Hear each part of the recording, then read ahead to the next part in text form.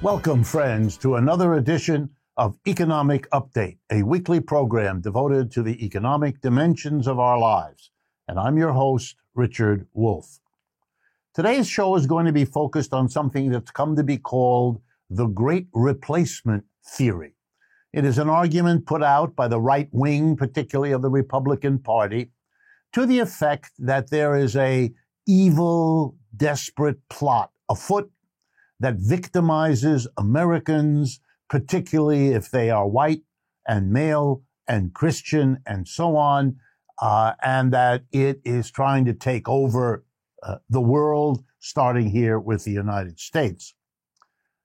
That's what we're going to talk about, and the reason is not only to examine this theory, but also to show you how many of the aspects of the world we live in lie behind the fact that there is this theory and that it captured as many people as it has.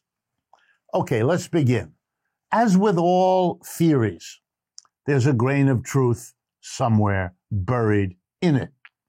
And the grain of truth in the great replacement theory is this. We have indeed seen that well-paid, often unionized, white, working class people have had a harder and harder time of it economically. The jobs they once assumed they would get aren't there. The wages that go with those jobs they assumed they'd once get aren't there either. And this has come as a shock. To many of them, they are unable to make the payments on their homes and cars that always assumed they would have good jobs. And I want to be clear that many of these good jobs held by white, male, Christian folk were won over a long period of time by difficult struggles against employers, struggles for unions, struggles to get the decent quality of life that working class people everywhere want. It took a long time, a century or more, to have the so-called American dream come within reach. And so it has been very painful for particularly white, male Christians to see those advantages, those privileges, those hard-won gains enjoyed by them and their families be taken away. So their grief, their sadness is understandable.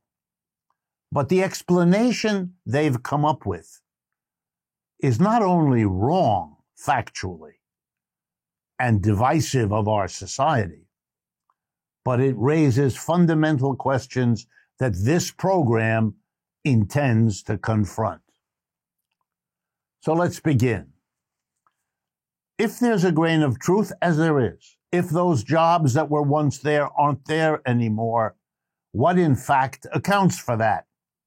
If it isn't a conspiracy of the Democratic Party to get the votes of the people who are replacing the white, male, Christian workers, well, then what is it that accounts for the loss of the good jobs and the good pay that went with them? Well, here's the answer, because it's very well known and well documented. The first reason those jobs are gone is because they've been replaced by machines. It's what economists call automation. And it's important to understand what that means. Otherwise, we're going to blame the machine. And in case you think that's strange, let me remind you that at the beginning of the 19th century, when industrialization came to Britain, they had a mass movement called the Luddites. And you know what the Luddites did? They smashed machines. They broke into factories at night and smashed the machines because it was the machines, they thought, that had done in the jobs in the textile industry that they once had enjoyed. Well, machines don't come into the business on their own. Somebody brings the machine. Somebody buys the machine and pays somebody to bring it. Who is it? And the answer is the employer, the capitalist. And the only reason machines are brought in to replace workers is if it's more profitable to have a machine than a worker. Most workers know that. And here's the irony to understand, because it's a crucial reality of capitalism. The more successful workers are in driving up their wages so that they can have the American dream, the greater the incentive of their employer to replace them with a machine. And over the last 40 to 50 years, that's exactly what happened. Millions of jobs were automated out of existence. Workers were replaced by machines. Workers were replaced by computers, by robots, by artificial intelligence. But the reason had nothing to do with the Democratic Party. And the reason had nothing to do with the goals or interests of people who aren't male and aren't white and aren't Christian. It had to do with profit, because that's the system we live in, and that's how it works. The second major reason that white male Christian workers lost their job and their privileges and their income was because of jobs relocated out of the United States. Factories, offices, stores that shut down here and moved to China, India, Brazil, or wherever else. And the motivation there, and the folks who did it, not Democrats, businessmen and women, employers, capitalists. Why? Same reason as some got machines, others solved the problem of high-paid American workers by shifting over to low-paid non-American workers in other countries. It was profitable to do so, and that's why the capitalists did it. The third and the smallest of all of these phenomena was bringing low-wage workers from other parts of the world into the United States. Immigration. That was also motivated, financed often, facilitated by the employer who wanted to substitute the lower wage worker and did so, thereby depriving the older, better paid workers of those jobs. Profit was the motive in every case. Profit was the driver, and profit is the core of the capitalist system. But I want to talk to you a bit more about the relocation part of it, the jobs that left the United States and went to lower wage workers abroad. The reason for that is important to understand to get the whole flavor of what's going on. Over the last 30 to 40 years, many countries in Asia, Africa, and Latin America had economic difficulties because the way global capitalism works, wealth is concentrated in Western Europe, North America, and Japan, and not in all those countries. Therefore, they have suffered cataclysmic poverty, sickness, no education, and on and on. They've been desperate for economic development. So when the internet came in the 1970s, when jet travel became easy and quick to get from one corner of the globe to another, these countries in Asia, Africa, and Latin America saw their chance to win the jobs that could lift their people out of terrible poverty. So they offered their people as workers. Who did they offer them to? Big corporations, mostly in Western Europe, North America, and Japan. They basically said to these companies, look, we need jobs. We need to lift our people out of poverty. Won't you come here and enable us to do that? And here's what we offer you. Low-wage workers in place of the high-wage workers you have back in the U.S. or in Western Europe or in Japan. And if you come and put these workers to work, They'll develop a market here. And we are the majority of the people of the world, we in China, India, and Brazil. So you'll have low-wage workers and an expanding market. It's a capitalist's dream. No one put a gun to the head of those capitalists. They could have said, no, we're American, or we're Italian, or we're Japanese, or whatever, and we're staying in our country, committed to the dreams our workers have. But they didn't do that. They left. They were eager. They fell all over themselves to go to China, India, and Brazil, which is why so many of them have so many hundreds of billions of dollars invested in those countries. They went there to get the low-wage workers, to fire the high-wage workers here, to show the American working class that if you're successful in raising your wages to give your family the American dream, we will be there to take that dream away from you with a machine, or by moving the jobs, or by bringing low-wage workers in here and hiring them instead. So the right wing comes along, and what does it do? It protects capitalism, which is what the right wing has always done, by telling a story that fits with the suffering, the bitterness, the anger, and the resentment of white male Christian populations, tells them a story in which the blame goes everywhere but the capitalist. That's the part that's forgotten. That's the part, if it isn't forgotten, that comes at the end of the speech. That's the part where there's some theater that we're going to deal with it, but no reality. Nothing really happens to change the situation. And so the workers keep losing out who were close to that American dream.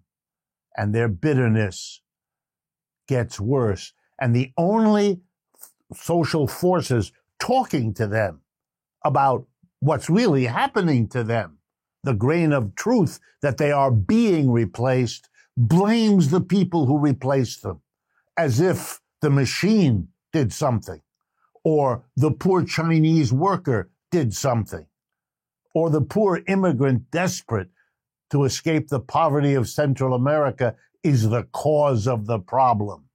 None of those forces causes anything. Capitalism and the profit motive is the issue. So here comes the crucial question, which we will address in the second half of today's show. Why hasn't there been a social movement, an argument explaining to the American people what I've just said? That the notion that you should be angry at immigrants is absurd, just as silly as smashing machines by Luddites was 200 years ago. Why isn't there an alternative story about what happened to these people that would draw their support and get their understanding? Why has it been left to the right wing to tell its fantastic conspiracy story? We've come to the end of the first part of today's show. For those of you who may not know, Economic Update is produced by Democracy at Work, a small donor-funded nonprofit media organization now celebrating its 10th anniversary. For example, All Things Co-op is a podcast that explores everything having to do with co-ops, from theoretical and philosophical conversations to on-the-ground interviews with co-op workers. You can find it along with other content we produce on our website, democracyatwork.info.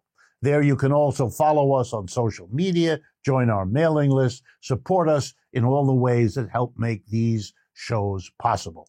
Please stay with us. We'll be back for the second part of this discussion in a moment.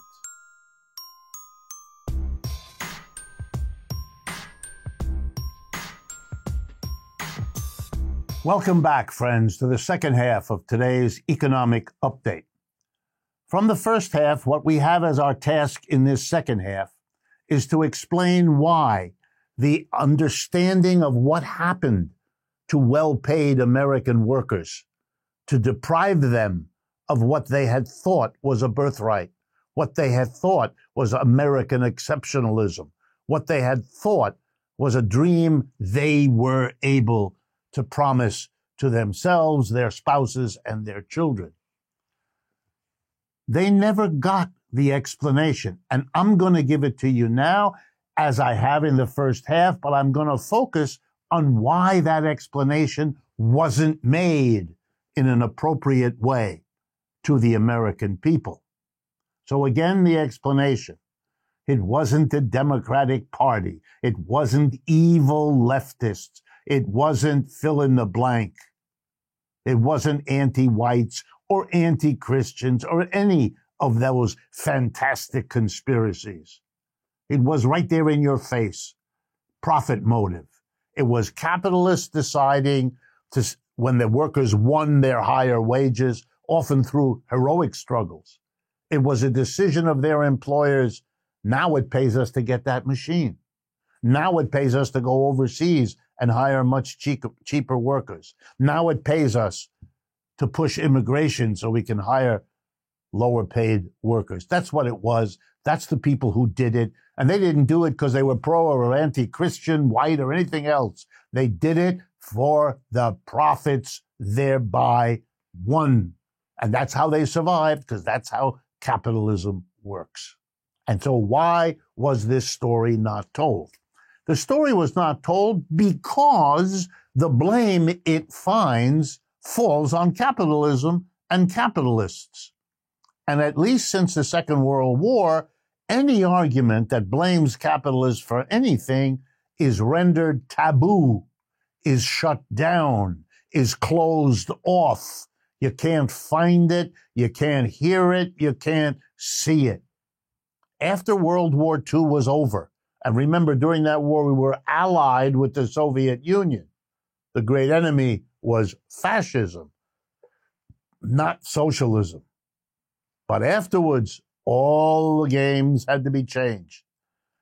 The evil Cold War, the evil Russians, should sound familiar, meant that you could go nowhere near attacking capitalism. The capitalists were clever.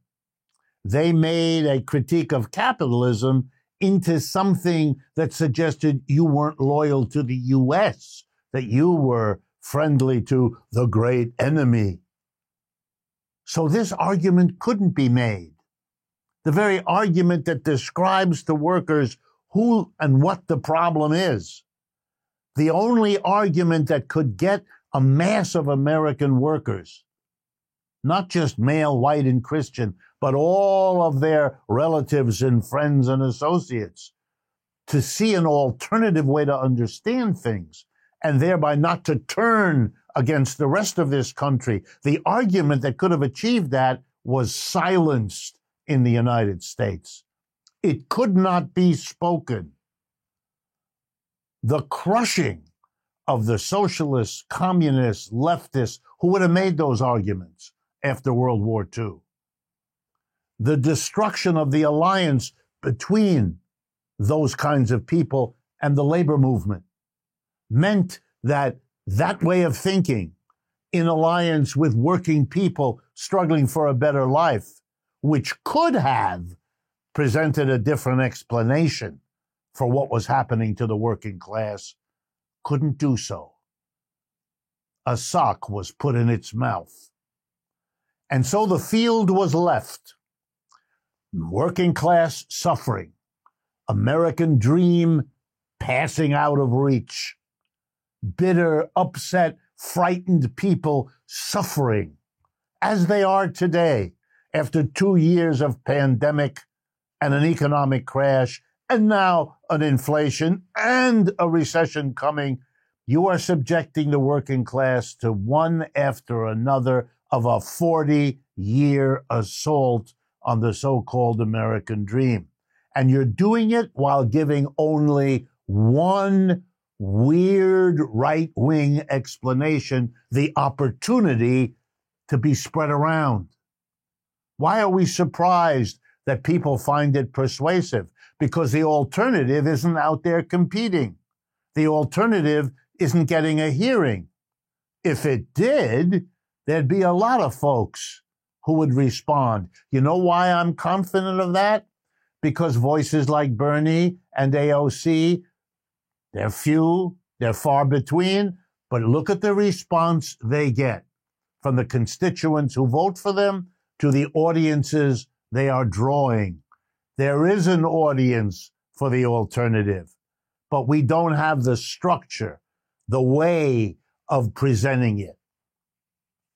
So let me then conclude, perhaps on a more hopeful note, because if I'm right, then we know what we have to do.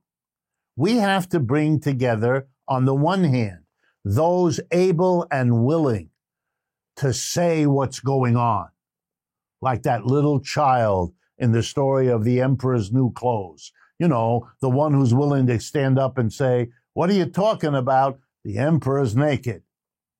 Well, we need the people, and we have them, who are willing and able to stand up and tell the story about how and why capitalism's profit motive that at one period of history developed the United States as the premier capitalist country continued to pursue profits, but this time by leaving the United States, not by focusing on building up its wealth. Same system, same profit drive, but it has moved on. What about having those of us who tell the story and who can demonstrate it and provide all the factual supports and all the graphs and all the numbers and whatever you need? Suppose we once again had what we had in the 1930s, an alliance of those of us who do this kind of work and those who are in the labor movement, close to the working class on a daily basis, able then to be the transmission line, explaining to those of us doing the analysis what the situation on the ground needs, what the people working in the factories and offices and stores have to get clarified.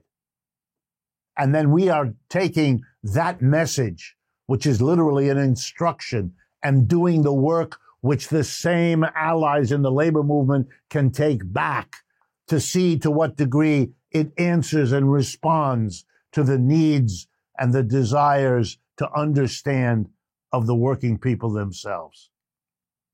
Come on. We know that's what we need. Let me remind you all, back in the 1930s, when capitalism really collapsed here in the United States, there was an alliance between those who are critical of capitalism on the one hand and the American labor movement. And let's remember what that alliance achieved. The Social Security system we have today was created by that alliance in those years. The unemployment compensation that saves millions of Americans from destitution all the time, including the many millions that are unemployed today, that was created by that alliance in the 1930s. The first minimum wage ever passed in the United States was passed by that alliance working on the president and the Congress in those years. And the greatest public employment jobs, giving good jobs at good pay to 15 million Americans that the private capitalist sector could not or would not employ. That was achieved by that alliance in those years. So no one should have any doubt about what such an alliance would be capable of. But to bring it back home, right now to the United States, such an alliance offering a systematic alternative explanation of what has happened to white, male, Christian workers and to all the others who've suffered loss of jobs, loss of wages, loss of a decent life. We would give them a way to understand that would not have us destroying each other, not have us at each other's throats, not have half of us believing in conspiracy theories that the other half of us find to be terrifyingly weird. If we don't develop this alliance, let me put the question to you. What else is going to stop the movement of this country towards more and more explosive divisions? Here we are divided over the shooting of those children in Texas and those adults in Buffalo. Here we are divided over abortion. Here we are divided over Ukraine. Get the picture? This is a country in deep trouble, economically, but also politically and culturally. And part of the reason is we are silent or we are extreme right wing. Let me conclude with a kind of story of the sadness of the Democratic Party and Mr. Biden. Because in a genuine economic democracy, let alone political democracy, the story that I've explained today, the explanation for why those better paid workers lost their jobs, their incomes, the future for their kids, and all the rest. The Democratic Party could have and should have been the vehicle to make that alternative known. Why does it take those of us on the left to call for it now? Answer: because the Democratic Party hasn't been willing to do it. Much like Mr. Trump, Mr. Biden talks about some of this occasionally. He doesn't do anything. That's why the situation keeps getting worse. One of the reasons Mr. Trump lost was because he didn't do anything about it either, and by the time he stood for re-election, an awful lot of people noticed that. And if Mr. Biden isn't very careful, they're going to notice it again. And then it'll go the other way. Not because people want the other way, but because we haven't done the job. The Democrats are too craven to their donors, those very capitalists whose profit motive the Republicans never criticize, and the Democrats sadly follow suit. But this time it has hobbled them. They can't make the explanation that could turn the situation around for them, for their future election hopes, for the country, and given the importance of the United States in the world, for the whole world. So it's a very important matter what this replacement theory story, pushed by the right wing, celebrated by large parts of the Republican Party, what this brings home to us, I hope I've made clear, is what the situation is and what the solution for it requires. We could do it. The key question is, will we?